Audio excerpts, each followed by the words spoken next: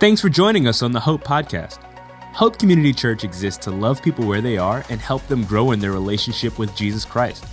By pursuing this relationship together, we can change the world. Hey, when you're done listening to this episode, please take a moment to subscribe to our YouTube channel and download our free app. From there, you can find all of our recent message content. Our app is actually the best place to keep up with everything going on at Hope. If you like what you hear today, we encourage you to share this with your friends or family. Enjoy.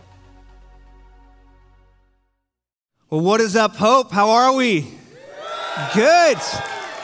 Happy Easter. You guys clean up well. Ladies, as always, but I didn't know half you guys actually own collared shirts.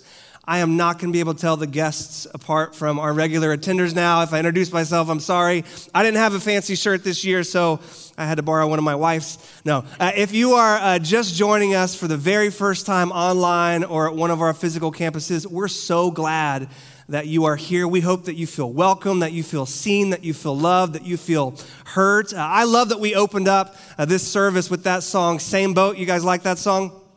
I'm not really a country guy myself. Fish is my favorite band, kind of into jam bands. But when that song first came out, it just stuck in my head. And it's very, very appropriate because the story in the Bible that we're going to be in this weekend is a story that starts with a boat and it ends with a boat, and it literally has the power to change your life. I'm praying that's what it does. But before we get there, I want to tell you an experience that I had with a boat during my life. And it's not a story about some fancy boat. I don't know if you know how much pastors make, but I don't have yacht money. I don't even have pontoon money. But there was a point in my life where I did have enough money for someone to give me a kayak for free during Christmas. My parents got it for me my last year in college, and I loved that thing. It was a Liquid Logic trigger. I remember it.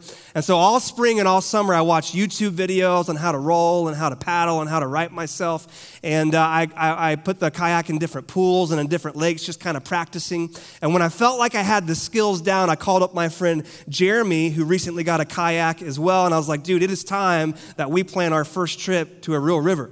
So we researched a lot of the rivers in western North Carolina, which is where we were. So we picked the smallest, dinkiest, slowest river that we could possibly pick, the Lower Green up near Asheville. It's where like 8-year-olds can hop in inner tubes and float down it during the weekends. We thought that we would be okay. So the day arrives and we get our helmets, we get our paddles, we get our kayaks, we pull up to the put-in and we get strapped in and we just launch into the river. And as soon as we do, we noticed there's a lot more whitewater than we anticipated.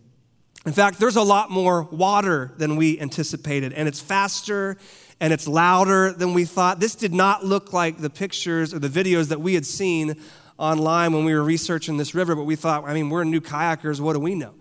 So we start going down this river, and we noticed something odd at first. It was there were groups of 10 or 15 people every few hundred yards, and they were taking out their cell phones, and they were taking pictures of us, and they were applauding, and we're like, this is weird, but what a welcoming community. This is awesome.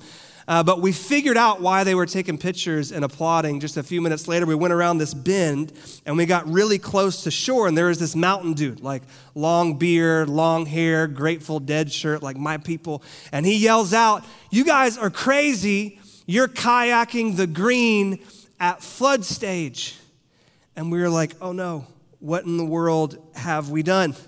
Jeremy and I looked at each other and we knew that we were in trouble. I don't know if you know this or not, but you should not kayak your first natural river when it's at flood stage. In fact, you should not kayak any river when it's at flood stage, when it's 5 or 10 feet over what it normally is, because it makes the holes more unpredictable. It can kind of wash debris into the river that can trap you, and it makes class 1 or 2 rapids easily class 4 or class 5 or class 5 plus. So the water that we were kayaking in, it was deadly, and we hadn't realized it. See, we thought that we were going to float a lazy river, not fight a crazy river. And so all of a sudden, it was not fun and games anymore. I did not like the boat that I was in, and I didn't know and didn't like the direction that I was heading in.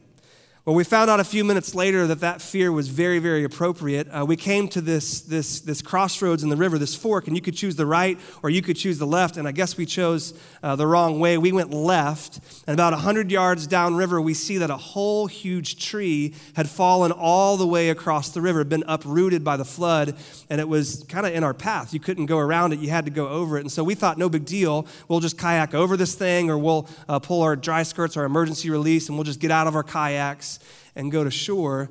Well, we didn't know this is what experienced kayakers call a strainer.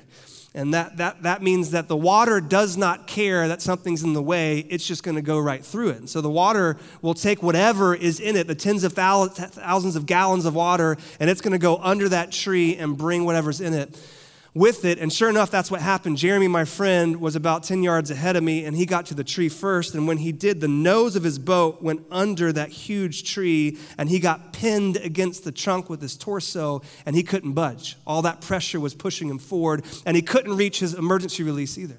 So I said, well, I got to help my friend out. So I was going to pull up beside him. That's what I did. I pulled up right beside him. I turned, and when I did, I leaned a little bit too much to the left, and all the water caught the side of my boat. It turned me all the way upside down, and it dragged my feet underneath that tree, and it pinned me.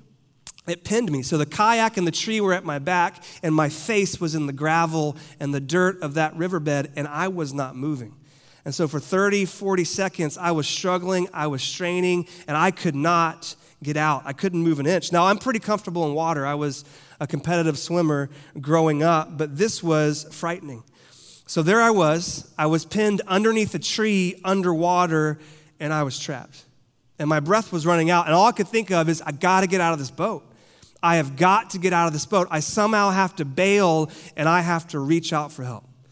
So over the next few seconds, somehow I managed to get a hold of my emergency release. I pulled it. I remember the cold water of the river kind of entering my kayak, but still I couldn't quite budge. So I strained and I kicked and I tried my best. And finally, in one moment, the water caught that kayak. It ripped it off my legs, but it also swept me into the current. And in a moment of panic, almost running out of breath, I just reached my hand up as high as I can, hoping that Jeremy will grab it. And he did. He caught a hold of it, and he grabbed onto it hard. And he saved my life. And I was able to kind of help him reach over and pull his emergency release. His kayak went downriver. My kayak went downriver. We never saw them again, and we made the long barefoot march back to our car. We didn't have our kayaks, but we did have our lives. It's a true story, and I share that because I want to turn with you to the story of Peter, who at one point in his life finds himself in a very similar situation. He's on a boat that he doesn't want to be on. He doesn't like the direction that he's traveling. He feels trapped, but he doesn't know what to do. I want to take you to Jesus' first interaction with Peter. At this point in time, his name's Simon. Jesus later goes on to change his name. I'll tell you why in a second. And I thought it's appropriate to go through a story with Peter because as a church, we've been in a letter that he wrote in the New Testament. So how appropriate to kind of wrap up that series and celebrate Easter. But the first time Jesus interacts with Peter, he had just started his ministry. He was walking around and teaching the crowds.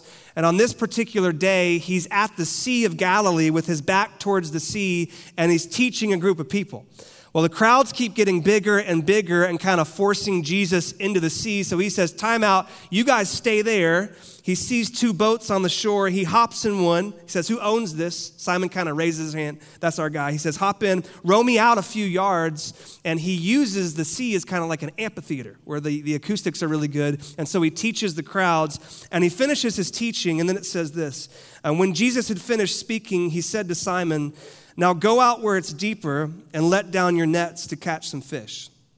Master, Simon replied, we worked hard all last night and we didn't catch a thing. We see Peter and the disciples fishing a whole lot in the New Testament, and we never see them catch a single fish without Jesus' help. We're going to see that again. But if you say so, I'll let the nets down again. And this time their nets were so full of fish they began to tear. A shout for help brought their partners in the other boat, and soon both boats were filled with fish and on the verge of sinking.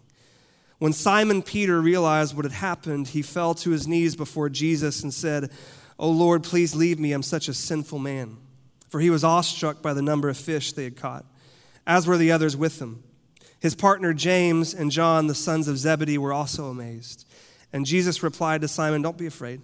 From now on, you'll be fishing for people." And as soon as they landed, they left everything and they followed Jesus. They got out of their boats. They left behind their old way of life. They left behind their families. They left behind their way of making money. And that decision to get out of the boat and to leave behind everything to follow Jesus would literally transform Peter's life. Because for 3 awesome years, he got to have the time of his life following Jesus. Shortly after this, his mother-in-law gets sick and is in bed, and Peter's like, "Jesus, can you do something about this?" And Jesus says, "Yeah, absolutely." And so he heals her right in front of his whole family. Peter actually gets to walk on water one day. He's the guy that did that. He saw Jesus walking on water and said, "Hey, can I try that?" Something that Peter would say, and Jesus is like, "Yeah," so he does. Peter's actually the guy that figures out that Jesus is much more than just a simple rabbi, that Jesus is the Messiah. He's the promised Savior to come. In fact, at one point, Jesus pulls Peter aside and says, "You're going to be the person that I'm going to build my church on, Peter. Like, you're the guy that's going to take over my mission after my time here on earth is done." That's what Peter means. In Greek, it's Petros. "Upon this rock, I will build my church." And so during these 3 years, maybe for the first time in young Peter's life, he just feels so close to God. I mean, he's walking with them, but he feels this sense of purpose. He feels this sense of excitement, this excitement for the future. And I think a lot of us can probably relate to Peter. I think if I had to guess, the majority of people watching or at one of our campuses right now, you have some sort of experience with God. Odds are you have some experience with the church, some experience with Jesus. That's not everyone, but if I had to guess, most of us have some experience with the church. Maybe you haven't attended in a long time, but you remember going with your parents growing up or with your grandparents, the clip-on ties and kind of the uncomfortable shoes. And you remember the Bible stories with flannel graph on Sunday school, maybe even going away with your youth group to some sort of a youth camp. And it might be that you haven't been to church in a long time, but you do have memories of attending church at one point in your life. In fact, you showed up today and you're like, "Where's the choir? Where's the organ?" Like, I specifically remember handbells on Easter. Where are those things at? But you have memories. And maybe you remember getting baptized. Maybe you remember that first Bible that your parents gave you or a youth pastor or a pastor gave you. Maybe you remember that feeling of closeness to God, that feeling of purpose, that feeling of excitement. But for whatever reason, at some point, your life changed. And now church or your relationship with God or your relationship with Jesus is now more of a memory than a real part of your life. This actually happened to Peter as well. A lot of us just think Peter went straight from being a disciple to a leader of the early church, but that's not true. On the evening of Jesus' crucifixion, his life sort of falls apart. And with it, his hopes and his dreams and his relationship with Jesus, so he thinks.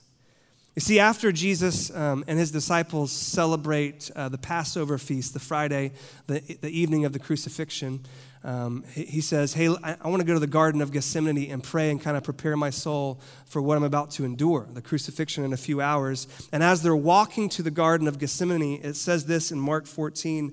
On the way, Jesus told them, "Hey, just so you know, all of you are going to desert me. For the scriptures say God will strike the shepherd and the sheep will be scattered. But after I'm raised from the dead, I'll go ahead of you to Galilee and I'll meet you there." But Peter, he said to him, "Hey, even if everyone else deserts you, I never will." Peter says, "No, Lord, not me. Like, even if all these wusses, all these cowards turn tail and they run away, I never will. I am ride or die." And Jesus replied, "It's interesting that you say that because I tell you the truth, Peter, this very night, before the rooster crows twice, you will deny me 3 times that you ever knew me." And Peter says, "No," he declares emphatically, "even if I have to die with you, I will never deny you." And all the other voices say, "Yeah, me too, us too." Well, that resolve gets tested a few minutes later when Jesus goes to the garden and says, "Hey, stay up with me and pray through this night before I'm betrayed." And they can't even do that. 3 times they fall asleep. 3 times Jesus says, "Hey, wake up." And late into the night, Judas Iscariot, the one who would betray Jesus, walks into the garden, and we know the story. He kisses Jesus on the cheek, and in that moment, all these armed Roman guards surround the disciples. There's all these armed Roman guards with swords and with weapons. And then there's this one guy, this little boy, maybe 14, 15 years old, named Malchus, who's a servant of the high priest. He just pours water on the high priest's hands. That's his job. He's the only unarmed person there. But Peter remembers what he said just a few moments ago, where he said, man, even if I have to die, I will never desert you. So in this moment of just courage, this bravery, he pulls out some sword that he had gotten a hold of, and he says, Roman guard, no, and he goes after Malchus, the only unarmed person in the garden, and cuts off his ear. And not only is it not brave, but it's also unskilled. Like with a sword, you do this or this or this. You don't do this. That's how you cast the fishing rod for bass, right? So that's all he knows how to do. And Jesus is like, what are you doing, Peter? So he says, can you take the handcuffs off me? They're like, yeah. And so he picks up the ear. He's like, sorry about that, Malchus, and kind of sticks it on, heals it miraculously, and then says, oh, yes, please put your handcuffs back on. That's going to do a lot of good. And so Jesus is taken to the high priest's house. And that evening, he goes through 3 illegal trials. And all of these trials are in and around this house, where he would start there. He'd go to one trial, kind of pass by the house, and go to the second. And we'll kind of pick up the story there in John 18. It says, Simon Peter followed Jesus, as did another of the disciples. It's John. That other disciple was acquainted with the high priest, so he was allowed to enter the high priest's courtyard with Jesus. Peter had to stay outside the gate. Then the disciple who knew the high priest spoke to the woman watching at the gate, and she let Peter in. And as Peter walks through the gate, the woman asked Peter, hey, you're not one of that man's disciples, are you? And the language kind of points to the fact that Jesus was so close, she could just point to him. And Peter says, no, I'm not. Because it was cold, the household servants and the guards had made a charcoal fire. Remember that. And they stood around it, warming themselves. And Peter stood with them, warming himself as well. And so Jesus goes to one of the first illegal trials. Then he passes back by the house to a second. And then when he's on his way to the third, it says this, meanwhile, Simon Peter was standing by the fire, the charcoal fire, warming himself. They asked him again, you're not one of his disciples, are you? And he denied it, saying, no, I'm not. But one of the household slaves of the high priest, a relative of the man whose ear Peter had cut off, said, didn't I see you out there in the olive grove with Jesus? I'm not good with faces and names, but when someone removes the body part of a relative, like I tend to remember. But again, it says Peter denied it, and immediately the rooster crowed. That third denial, Mark puts it like this, and Mark gets his gospel account straight from Peter. It says that Peter swore, a curse on me if I'm lying. I don't know this man that you're talking about. And it's almost as if he curses the name of Jesus, like all these obscenities spill out of his mouth. And he says, could I say that about Jesus if I really was one of his followers? And Luke says that at that moment, as he's cursing, the Lord turned and looked at Peter and locked eyes. And suddenly the Lord's words flashed through Peter's mind. Before the rooster crows tomorrow morning, you'll deny 3 times that you even knew me. And Peter left the courtyard weeping bitterly. Just deep shame, deep sadness, just cursing and denying that he knew Jesus 3 times around a charcoal fire. And I'm sure as the hours kind of passed on, he had to be thinking thoughts like, who was I joking? I'm not devoted enough. I'm not obedient enough. I'm not honorable enough. I'm not holy enough. I knew that I would screw this up eventually, and maybe 3 years was about as long as I could do this whole religious thing. Like, I just can't do this.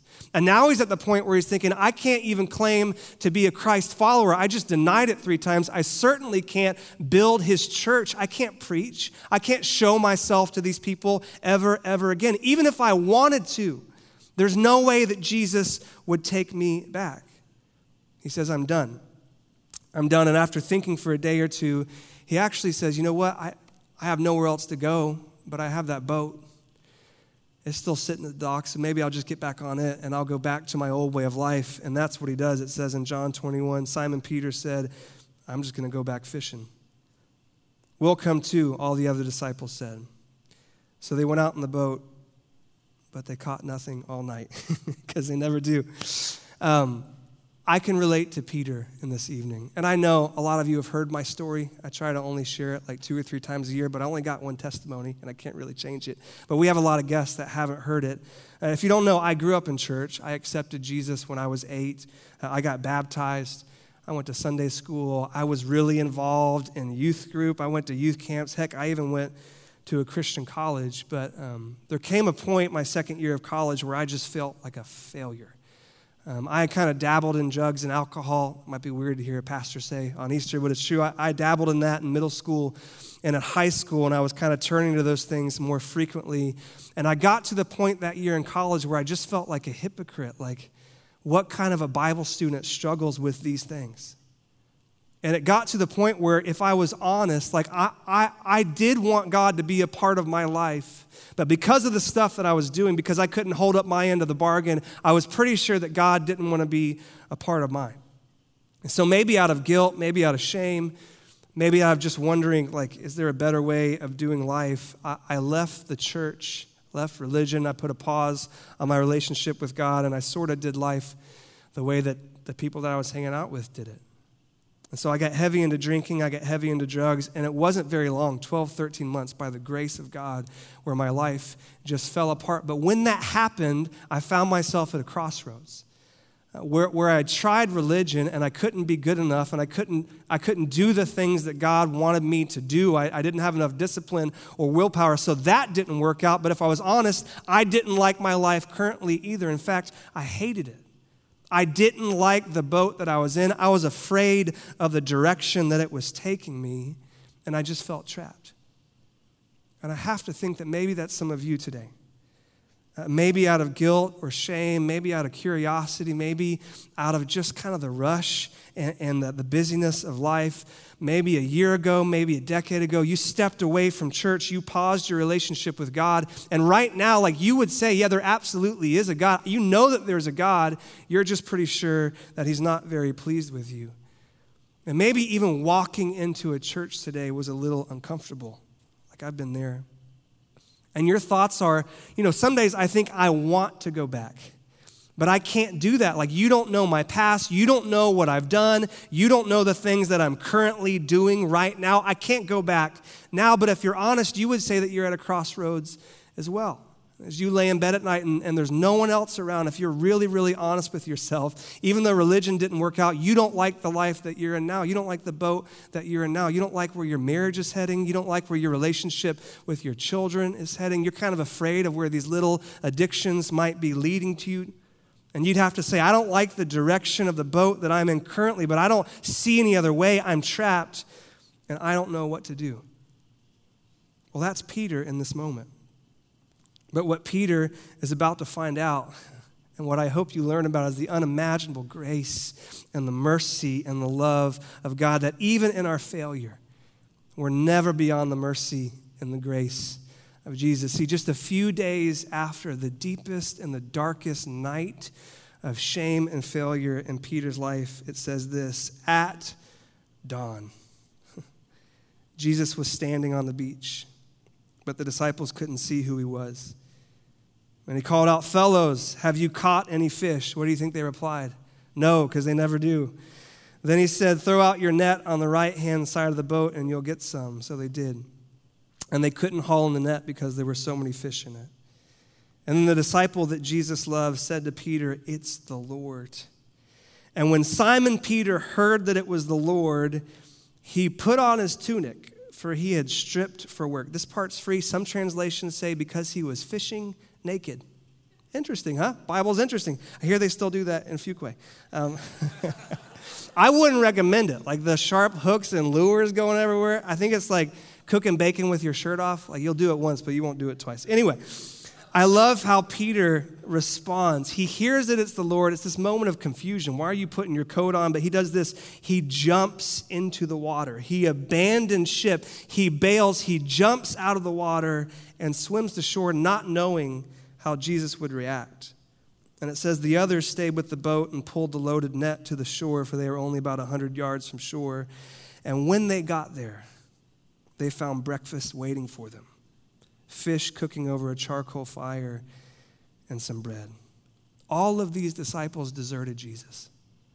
All of them have failed them the past 2 days. You want to know what it looks like when great sinners and great failures come into the company of a great Savior? It's a great welcome. They found breakfast waiting for them, fish cooking over a charcoal fire with some bread. Bring some of the fish you've just caught, Jesus said. So Simon Peter went aboard and dragged the net to shore. There were 153 large fish, in case you were wondering, and yet the net hadn't torn. Now come and have some breakfast, Jesus said. None of the disciples dared to ask him, who are you? They knew it was the Lord. And then Jesus served them bread and the fish. You see what Jesus is doing? He's replicating the very first time that he met Peter with the addition of some fish tacos, which is cool, right?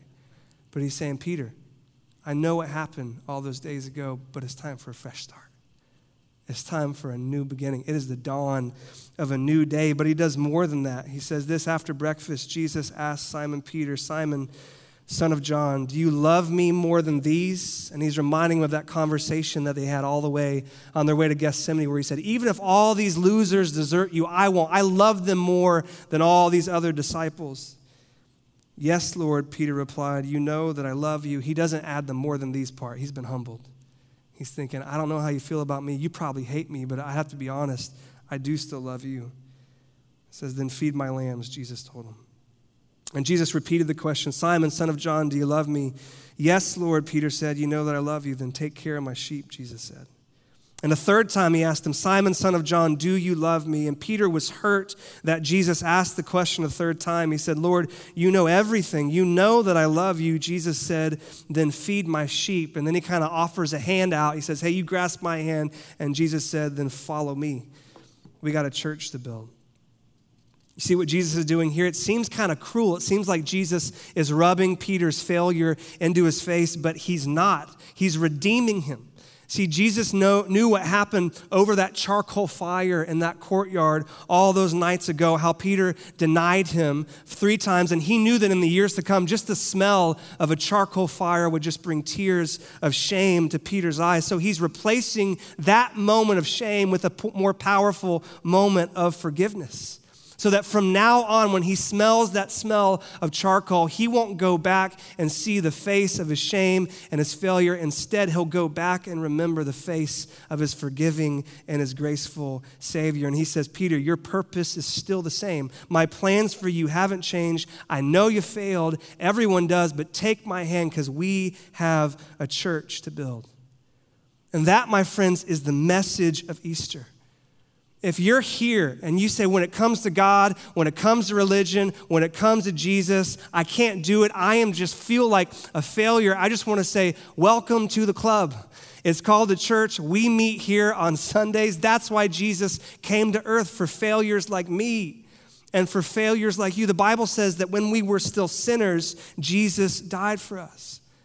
And what you need to hear is that at some point in eternity past, God looked down on all of the sons and the daughters that he loved so much, and he said they're all in the same boat. They're all in this boat of sin and brokenness, and it's leading them to destruction. It's leading them away from me. And so that's why he sent his son to redeem us, to die on the cross for our sin, to take on all of the anger and all of the wrath that he felt towards sin so that he could treat us with grace and mercy. Listen, because of the cross, as you sit here today, God is not angry with you. He is not done with you. He is not fed up with you. He is not distanced with you. Jesus took on all of that, and all that's left is love. And the moment I got that, my life changed. I'll never forget, in my darkest hour, a mentor pulled me aside and said, Chase, your problem is not the drugs. Your problem is that you don't believe that Jesus loves you as you are right here, right now. And for the first time in my life, I believed that. And I reached out not to a judge, not to someone distant, but I reached my hand out to a Savior, and I have never been the same. And maybe that's what you need to hear today. If you're thinking, when it comes to this whole God thing, this whole Jesus thing, this whole church thing, I want it, but I can't do it. I'm going to fail. I'm going to let God down. I can't do it. You need to hear the message of Jesus is not do this or do that. It's already been done. But see, the cool thing is Jesus didn't just die.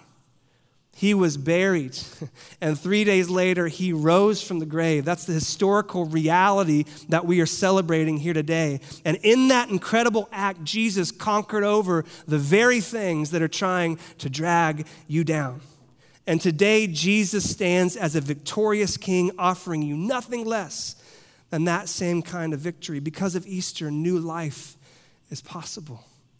Change is possible. I'm a living testimony of that. So are thousands of people around you right now. Your marriage can be restored. You can have victory over your habits and your hang-ups and your addictions. You can have joy and hope and purpose. And those are some of the best words that you can ever hear. Because of the resurrection, you can have a fresh start, a new beginning, a clean slate.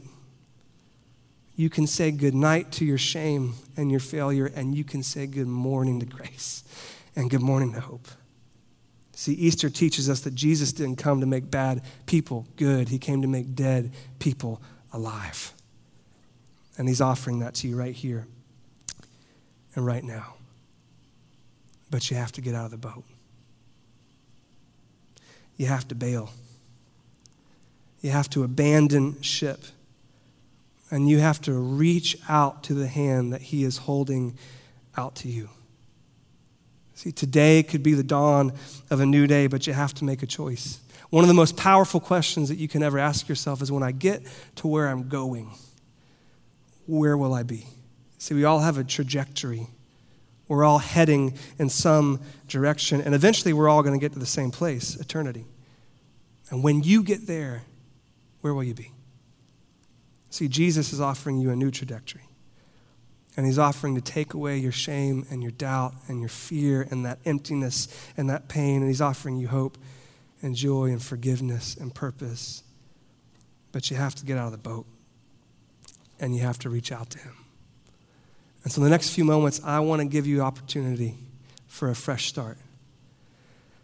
A new beginning. So across all of our campuses, online, in the room right now, if we could bow our heads and if we could close our eyes.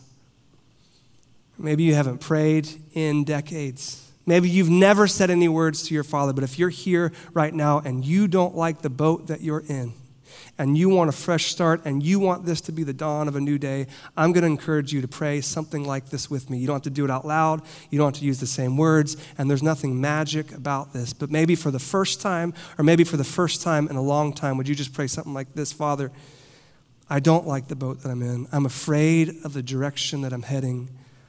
And until about 30 minutes ago, I felt trapped. But I heard about your love.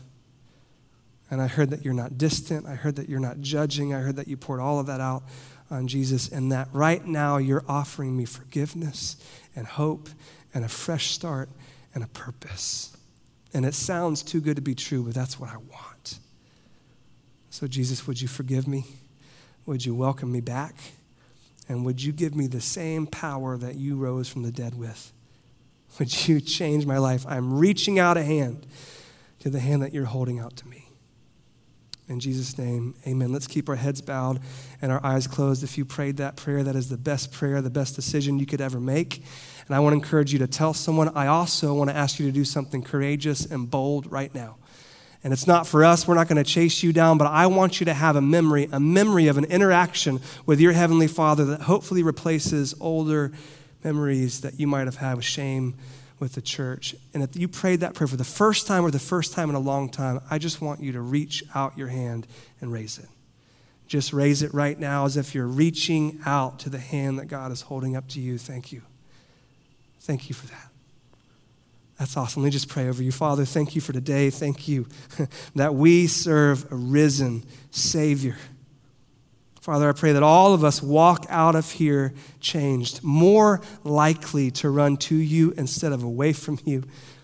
Father, would you just help us live out the purpose that you have called us to? We glorify you, King Jesus, our risen Savior, our present Lord. May you be glorified in our lives. In Jesus' name, amen. Thank you for listening to the Hope Podcast. We hope you enjoyed this message and encourage you to share it with your friends and family.